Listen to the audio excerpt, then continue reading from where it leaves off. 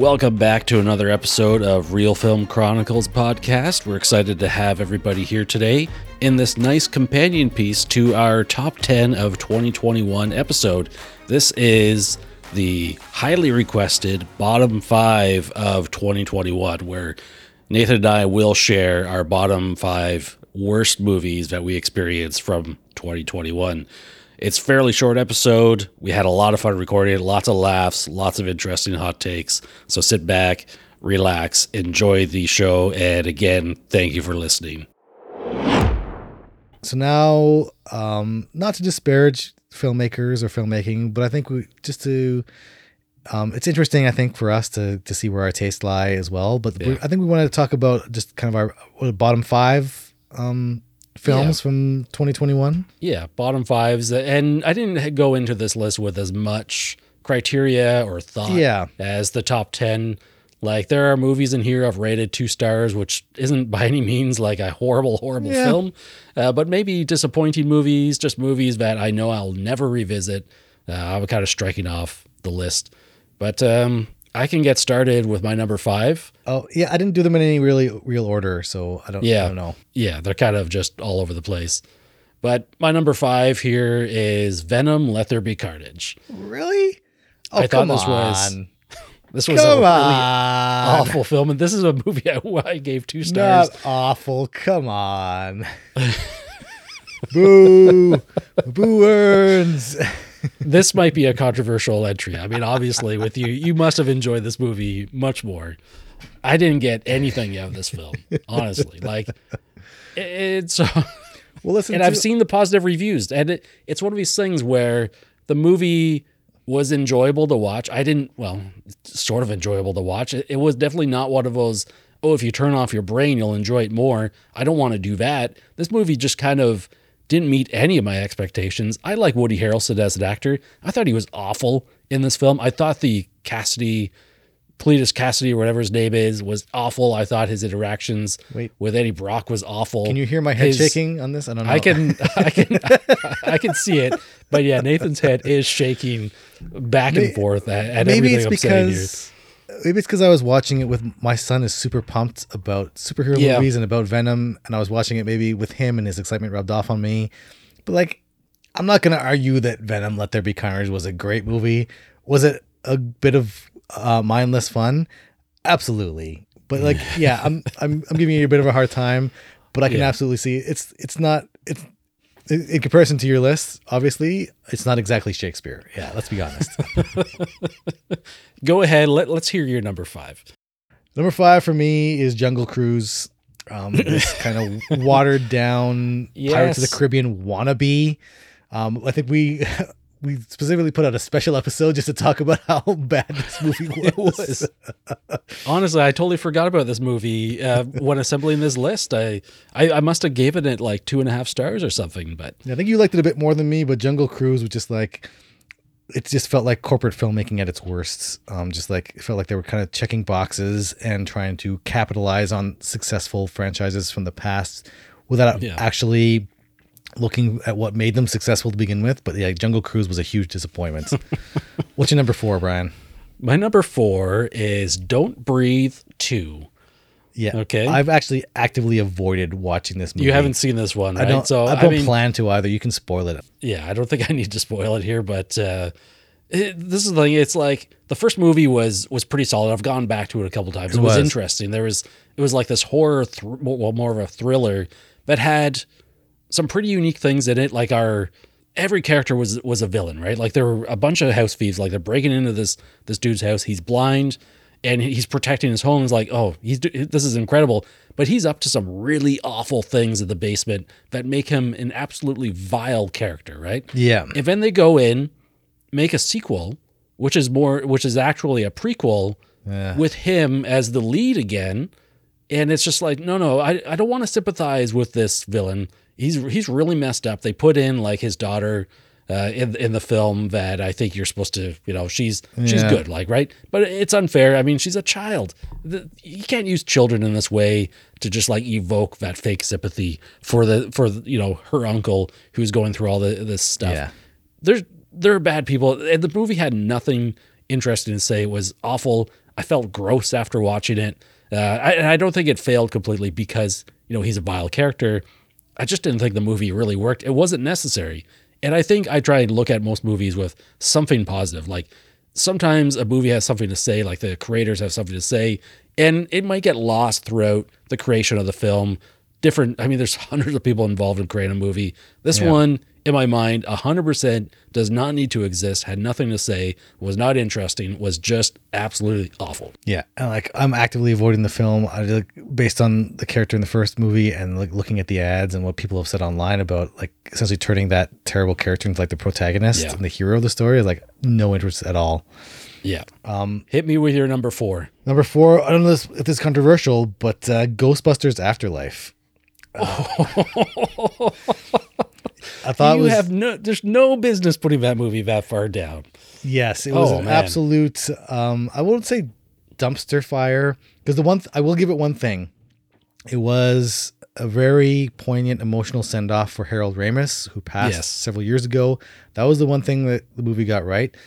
Everything else was just this weird fetishization of the Ghostbusters mythology. It was these long, loving shots of the proton packs and this idea of only people who are born from previous Ghostbusters can be Ghostbusters kind of thing, or lead the Ghostbusters. I didn't get that out of it. It was this weird kind of this perversion of the sense of legacy, and then it's the same beats. It's oh, we got Gozer again. Oh, we got Vince Clortho and Zool again. I do agree that going back to the first movie and the same kind of Uber Ghost there was a bit weak, but listen, I know people don't love the second movie as much, but to just essentially ignore it almost completely and have almost no nods to the second movie, and you're saying oh, this is you're a fan of these movies, but to have just I don't know whether it's the Stranger Things effect where it's just oh, we have a group of these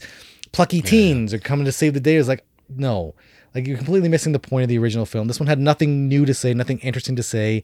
And it was just this weird kind of snake eating its tail. It was oh, remember proton packs? Oh, look at this. It was almost like Ghostbusters porn, where it was oh yeah, look at how the way that the proton packs were shot is oh, look at this, baby. You want some of this, don't you? I'm there for it. Those close-ups and how weathered and detailed those proton packs looked. I was there for it. That moment, that was Ecto-1. No. Oh, it was completely missing the point. It was mythologizing the past and holding it up as this sacred object to be worshipped. And it's no, that's not what any of these movies were ever about, and it makes me angry thinking about it. Here's the thing, and I think you might put weaponized nostalgia in my mind for a thing. And yes, this movie weaponized nostalgia. I was showing up for this movie, and here's the thing: this is going to make you sick. When that Ecto-1 blasted out of the barn, and it later on, it tears around a corner and the sirens are going and it's literally the exact same sound from the first movie, I got chills. I was just yes, I'd love this. But I understand it is that nostalgia. I hated factor. how it was trying to manipulate me emotionally. It was just it was so blatant. There was just you're supposed to feel this at this point because you watched this movie and look at the same thing. It's no, to heck with you, Ghostbusters Afterlife. You can go sit on it. Get out of here. I'm really angry just thinking about it. Anyway, what's your number 3? My number 3, and I'll just preface this to say, I like watching some of these DC animated movies, and some of them are not great, and some of them are really good. Injustice was a really poor DC animated movie. And I'll preface that one again by saying I'm not really familiar with the source material. I don't follow the comics. I know Injustice was a video game, a one-on-one fighter where the heroes are kind of ruthless and R-rated and all that stuff. And this one is no different. It's a bunch of, Superman, Batman, Wonder Woman. They're all jerks. They're all doing crazy things to one another. The movie is 70 minutes long. It is pure action, front to back. And there is a complete lack of characterization. There's no real good story. There's nothing compelling here. It just felt so surface level, and maybe it's unfair. Maybe this is a kid's movie, and I'm a 40-year-old man who just doesn't understand. I'm not getting anything out of this movie. But you know what? A lot of those old DC animated movies worked for multiple audiences. It worked on multiple levels. This one was just bad. And I actually, this one compelled me to write a review on Letterboxd very quickly after watching it, which you have to go check out and hit that like button. But the one thing that took me out of the movie the entire time, I felt like I was watching unfinished animation. I thought the character models looked awful. And there were these thick black lines. I'm holding my hand up to the camera. You can't see it. But they're like right under their knuckles was like a thick black line. I'm just like, were those black lines like placeholders for other animators to like draw the hands? It drove me bananas. And I Googled this thing afterwards and nobody was talking about it. So I felt like I was going crazy watching this movie. Do not recommend. Okay. What is your number 3? Well, can I do 3 and 2 together? They kind of go together. Yeah. Yeah, for me, 3 and 2 were Shang-Chi and Black Widow. Just wow, like that is a hot take. Yeah, and I know people out there are gonna say it's like, oh yeah, like they weren't that bad. But it's like after the heights that we reached with Avengers Endgame, and really even all those Phase 3 movies where you had like Infinity War and Ragnarok and all these great entries into the movies, into the MCU that is, and then to come out with like these really weak, terrible, pandering movies like Shang-Chi and Black Widow that were just like, yeah, we're finally getting more diverse leads here, but like, why put them in these terrible movies with these terrible third act CGI mess in gray? I don't know, just like things flying everywhere. It's so dark you can't see anything. I mean, even like Shang-Chi was so disappointing, where they could have like really taken the inspiration from those martial arts films of the past. Yeah. And you can see hints of that, like I think they referenced specifically Jackie Chan influencing the bus fight scene at the beginning, and that was one of the better sequences in the movie. So not so much that they were like absolute terrible movies, it's just so disappointing, and it's just so insulting that Marvel or Disney, really, because they're owning it, that they feel that they can just put out this mediocre garbage and have dribble. And just like expect us to like salivate over it, like some kind of Pavlovian response. And the sad thing is, these movies, because the wheels are in motion, because they're part of the overarching story, they're making tons of money off of this. But it's like, why do we have to settle for this mediocrity? And we're being like breeding this mediocrity into our culture. Into the movies, and it's just like all the resources that Disney's taking away from, like the Night House, for instance, it's owned ultimately by Disney, right? Because I think it's by 20th Century Studios or something. Yep. It got no play. It got very little distribution because they were so focused on pushing out this junk like Black Widow and Shang-Chi that, people like we mentioned the Night House, and we know it because we're kind of in that world. We're looking out for these films. Most people I know have never even heard of the Night House, and it's like for us it's one of the best films of 2021. But like everyone's heard of Black Widow and Shang-Chi. It's just like eating up all his bandwidth from all these other films, and that to me is the larger crime I think at play. But they go together to me. Shang-Chi and Black Widow are kind of interchangeable at 3 and 2 for me. And I can't disagree that those were poor movies. But I only have really one question, and this is probably why it's the hottest take, is that this means Eternals is ranked higher for you than these two movies, right?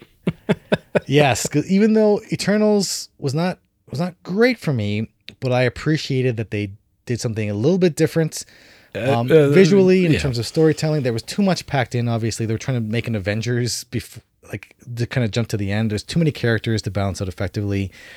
But I really appreciated, at least they were trying to do something different with the characters and with the narrative, and even visually. Didn't always work, but to me, much rather see the Eternals try and fail than Black Widow and Shang-Chi just completely phone it in and not even try. So that was your number 2 and 3, a 1-2 punch of MCU disaster. Yes. And I think we could talk forever about the MCU and like the Phase 4 and all this stuff, but we got to push forward. My number 2 of the worst movies I've seen in 2021 is Alien Conquest. Okay. This is going to be a pretty obscure movie. This, I think, was the most obscure movie that I watched in 2021. It is a straight to streaming. I mean, straight to video. Yeah. This is from one of those studios that just makes really cheap knockoff films of popular blockbuster movies. Yeah. Like, are you talking about like an Asylum film? Exactly. I don't know if this is Asylum, but this one, normally I wouldn't even, well, the thing is with this one, it might have been in this territory of it's so bad, it's good. I actively enjoyed watching this. But I think this one stands apart from those other ones that are so poor that I don't even want to think about them. I just got a kick out of a whole bunch of different things. It's like, the budget is super low. And like every outdoor scene is in generic woods. And in my mind, they have a van with the actors and some cameras. They get out in the middle of the woods. They start filming at noon because of the lighting. Everything is lit the same. Everything looks the same. There's no filming permits to worry about. Get out, film. You have 15 minutes. Get out of there, right? It was crazy. The special effects are getting better in these really poor movies. Yeah. I think there's more talent out there. And I mean, they are what they are. But if you watch the trailer for this movie, you've seen basically 90% of the budget of the movie. What stands apart for this one is that it's an adaptation of H.G. Wells' War of the Worlds. And I think with a classic story like that, like this is public domain, this doesn't feel like a knockoff of a modern blockbuster. This is an adaptation of a 100-year-old story that we all know. I mean, you have the alien tripod machines, you have these funky looking aliens inside. It's the same story. You kind of know what's going to happen, but you've pretty much seen everything in this movie in the trailer. It's a really short film. I think it's in like the 70-minute territory. It's full of bad acting. It's full of bad effects, but I mean, it had heart. And here I am talking about bad movies, and I'm saying you should probably watch Alien Conquest because it had a lot of heart. This is one of those things. I rate this movie like 1.5 stars, but I had fun watching it. It's not like watching Injustice, my previous entry, and being upset while watching it. It's like this one, it's so bad I feel bad for everyone involved, but I hope that they will be able to do better. One of the big things that really stood out to me was the acting levels. Like we have one character who's probably a better actor. He's working on a different energy level than his co-stars. So he's sharing a scene. Obviously, these people are just kind of showing up. I don't know what they've done. I don't want to like berate their acting ability, but they're bad in this movie. And he's working at a different energy level than his surrounding castmates. And it's just really off-putting when you're watching. It's stuff like that really make this a poor movie. Now, you did 2 and 3. Should I just jump into number 1 for me? Do your number 1. What was your absolute worst movie that you saw in 2021? Just like my number 1 top 10 film was a horror movie, The Deep House is my worst horror movie that I saw in 2021. Okay, I've been wondering about that one. I saw that I saw it on different lists and stuff, but I haven't had a chance to take a look at it yet. I was curious, but you're saying that it's complete garbage. For me, it was complete. It was complete garbage. Like, here's the thing. Like, I just talked about Alien Conquest. Like, really poor budget. This movie looks like a well-produced movie. The acting in it is fine. The directing, everything in this movie is fine. It just did absolutely nothing for me. It's a film about a couple who are like YouTubers who film their diving journeys. Yeah. They find interesting things, and it's like in this case, they have got a tip on an abandoned home that's like 100 feet underwater. This is an interesting concept, and so 90% of the movie is underwater. The actors are in their heavy scuba gear behind masts the entire time, and everything is predictable. Like, you know what the movie's about before I even talk about just that concept. And without telling you any more of the plot, you know what happens in the movie and you know how the ending works out. And it wasn't like so bad I found the movie offensive or anything. It was just so bad I forgot about it the moments after I watched it. I mean, I had to go back and rewatch the trailer for this, all the stuff, and I log everything. It had this low rating, and it's just like I forgot that I watched this fairly recently. And it was just bad, but it has an average rating on Letterboxd of 2.5. This is probably one of the higher rating ones that I've listed, but it did nothing for me. I don't think it added to the genre. It had nothing interesting to say. Man. So all that being said, what's sitting at your number 1 worst movie of 2021? This was unintentional. It's kind of poetic, but Nick Cage starred in both my favorite and least favorite movie of 2021, which is kind of on brand for Nicolas Cage, I guess. I almost blew out the water I was drinking. Least favorite movie had to be Prisoners of the Ghostland. Oh, jeez. Maybe it was because I had my expectations set a little bit higher. Yeah. I was hoping for like one of these kind of surprise, kind of, hidden gems maybe. Because with Nicolas Cage, you never know, because he does star in such a large array of movies of varying quality. And Cage himself, I always love watching what he does and seeing what he brings to the role. With Prisoners of the Ghostland, it was some weird, I think, post-apocalyptic setting or like an alternate reality. It's never clear. Who knew? It was not clear. Like nothing about the movie was clear. The script that they had to work with was trash. Messy. Sophia Butella was in there as well, and she's really good at action scenes, and she's on my radar of She's good in other movies. To look out for. Yeah, and like you put Sophia Butella in there, and it's like she finally got an action scene at the end, but it's like you're wasting her best talents here. But like the plot was convoluted. It was just like a bizarre mix of kind of Western and Eastern iconography. Without, you look at something like Blade Runner, which like you takes like kind of the Asian influence and the Western influence and kind of blends that together in this kind of, really well into this vision of the future. And Prisoners of the Ghostland was opposite of that. It was this really weird mishmash of different people, and it had a Western setting with a samurai setting, which should go together because thematically they're kind of the same, but like it feels completely out of place. Nicolas Cage is getting his genitals blown off and his hand cut off. That was so weird. Really, really weird, where like Nicolas Cage is holding up one of his testicles that was blown off. It was so brutal. Yeah, it was just like But made no sense. Nothing about the movie made sense. A lot of the performances fell flat, probably because of the script was just complete and utter nonsense. I wouldn't be surprised if this was one of those things where like they just had a computer randomly generate a script as a joke or as an experiment and then just filmed it on a dare or something. I don't know. Well, it's interesting. I watched this as well, and I feel like we were prepping to maybe feature this in one of our episodes last year, but we just neither one of us really got around to watching it.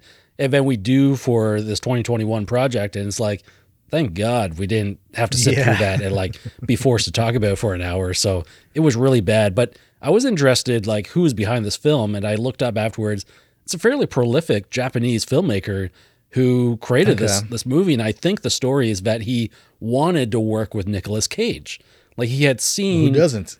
And I can't remember which Cage film it was. I didn't really recognize it, but he had seen that movie, and he's just like, I need that Nick Cage in this movie of mine.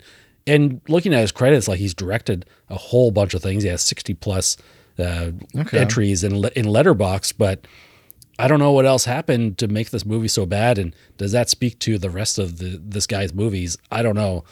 It was, I agree with you. Prisoners of the Ghostland was pretty poor. Yeah, it was easily, it was like, but that's Nick Cage for you though. That's the mystery of Nick Cage. Like he's in like the best and worst movies. He's everywhere and nowhere. Yeah, right. And that's like it's funny too because it's perfect to put it at the top. He's at the top of both lists. It perfectly encapsulates his career. And then probably right in the very direct middle, you have Willy's Wonderland from last year. I was gonna say, like he's everywhere on the spectrum all at once. Yeah. This still might become a Nick Cage podcast series. It's inevitable. There's some interesting takes in the bottom five. We might have to do an episode about Ghostbusters Afterlife, it sounds like. Well, our listeners are always remind me that we never disagree on a movie. The problem is with Ghostbusters Afterlife, like I understand that I'm being manipulated. I don't really care. I was basically, I was just sitting there eating my popcorn. It's just like, I'm just going to live this up for now. And it's kind of like one of those things where I think the circumstance, just like you were watching, what was that movie with your son there? Yeah, Let There Be Carnage. Venom, Let There Be Carnage. Just like you were watching Venom, Let There Be Carnage with your son. It's about circumstances and how you're watching this movie. Yep. I'm watching Ghostbusters Saturday night, popcorn, soda in hand, and I'm down for it. It's just it just scratched that itch that I had at the time. That's fair. Will I go out and rewatch it later on? Possibly, but I'm much more interested in going back to Ghostbusters 1 and 2. For the record, I believe I rated this lower than the 2016 remake. Ooh. Yeah, let's take that. Think about that for a while, Brian. Any other closing comments? Any honorable mentions for really poor movies? A couple. There was one I watched the other day, Naked Singularity, which had such potential, but it just kind of fell flat. I appreciated it was what it was trying to do, but just wasn't able to do it. Overall, I think for the most part, I watched more good than bad from 2021. Yeah. I don't know, that just happened to be my viewing habits. But overall, it seemed like a pretty decent year in film. I was kind of surprised Mortal Kombat didn't make your list. The top 5 or bottom 5, sorry. No, I thought it was a middle of the road movie for me. Yeah. What do you got? What do you got? I think I'll Brian? just throw in one honorable mention was The Woman in the Window, starring my girl Amy Adams. That's too bad for Amy. Was really unfortunate. I think this was a Netflix film maybe, and I put it on immediately because I'm going to show up for any movie this woman puts out. Absolutely. And I just could barely sit through this film. It was really poor, but it's like the production on it is fine. Everything is fine. The acting is fine. It just wasn't interesting. And it was ultimately just really disappointing. Right. It could have easily made that list. Another movie that we watched together over the summer was The Conjuring 3. Was rated very low on my list, but I didn't feel comfortable putting it in here because, again, I just forgot about the movie moments after we watched it until we bring it up every so often. It wasn't great. I think it was easily the weakest of that core Conjuring trilogy. Yes. I haven't seen all the other ancillary films in that series, like the Annabelle and the Nun and was it La Roca, or whatever the heck it's called. Yeah. But yeah, it wasn't, I think Conjuring 3 was just one of those ones where it was meh. It was mediocre. It was middle of the road. It wasn't great, but it wasn't terrible. It was certainly a movie that exists.